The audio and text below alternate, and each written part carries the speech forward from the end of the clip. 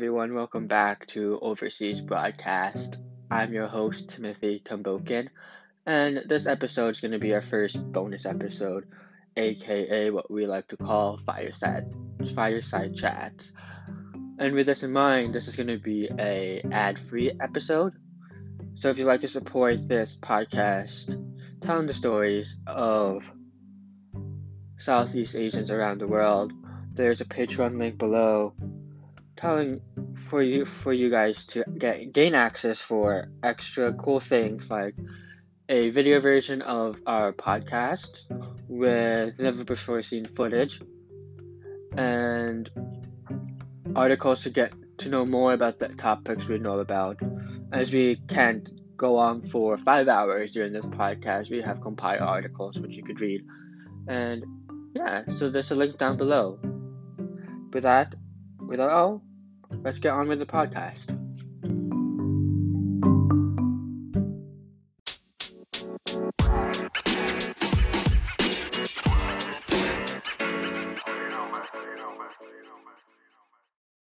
So this Saturday marked the beginning of Asian Pacific Heritage Month.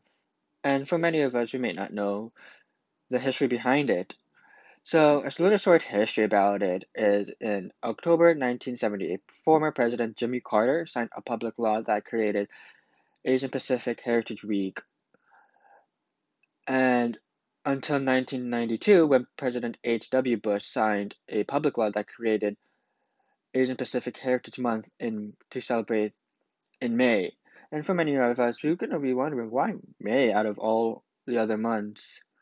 Well, May is designated due to the arrival of Japanese Americans and the Chinese Americans who have completed the Transcontinental Railroad in May. And if you would like to fast forward to this year, it may be hard for us to celebrate this month after the Atlanta shooting as well with the shootings in Indiana, or possibly it was just the COVID pandemic itself that just took a toll on our mental health and our physical health possibly. And I've honestly, I felt the same way about this month going into it. Like, how can I celebrate this month fully and with intent? So here are 5 ways I think we should celebrate this month and some things we should reflect on. First one is to be inclusive in the stories we tell. Remind ourselves that Asia and being Asian American and Pacific American is more than East Asia. As we write our stories, we must remember the collective ethnicities that make up AAPI. Whether you're East Timorese, Korean, Native Hawaiian, or the many other ethnicities, your stories deserve to be told and uplifted. Whether as a collective or as individual stories, your American story needs to be told as part of American history. Second, we need to be educated and reflect on the news and history of our homeland. Our history in the United States can only begin to be told if we look back at history where our ancestry fought and organized for the liberation to live on their land. This goes back to a quote from Faith Distilla and Bamboo. People often forget the terrible mistake that our history began when we arrived in the States, when in fact it started back in the land that we came from. And I think that's really important to know on the push and moves of the migration. And 3 is to find ways and to seek therapy. May is also Mental Health Awareness Month, and throughout the last 2 years, we have seen that we need to take care of our mental health due to the ongoing pandemic. Likewise, through this, we're able to take down the stigmatization of mental health. And finding ourselves to find therapy, it could either be found through finding support groups, finding a therapist, or having a mental health day.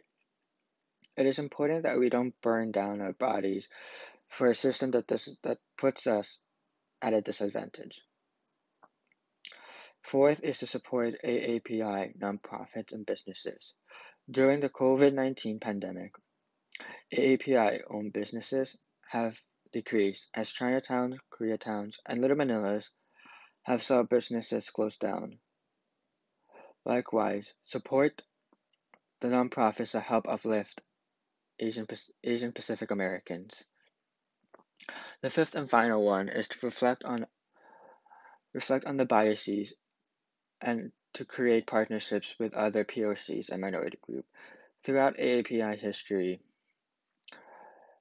our experiences have been tied up with partnerships with other POCs and minority groups, such as the Delano boycott and strike, where Filipino Manongs have partnered up with Cesar Chavez to create benefits for farm workers. Our shared experiences can help a world that could fix injustices. So let's take this month to be reflective of our own collective histories and our own individual histories.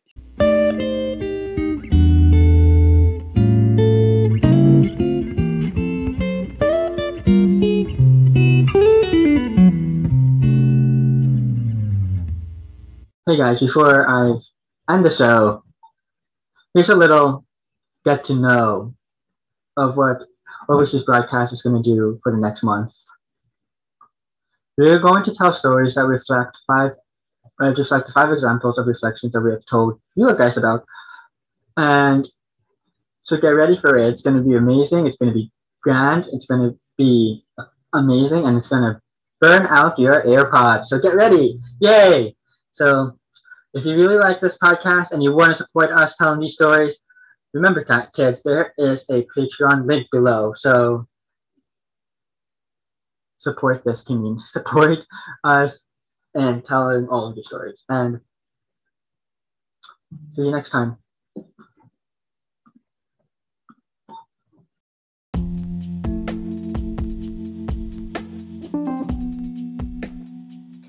Thank you everyone for joining us for the first Fireside Chat. Hoping I could do more as the opportunity comes. With this in mind, I would like to thank our supporters and listeners who have been joining us for this journey, although it is officially our 2nd episode. And we don't have a lot of content out there, but I still just want to thank you with the bottom of my heart for continuing to encouraging me and going through this journey, trying to hone in this art of podcasting. So with that in mind, I can't wait for our next episodes that we have, as I said in the outro, and yeah, thank you.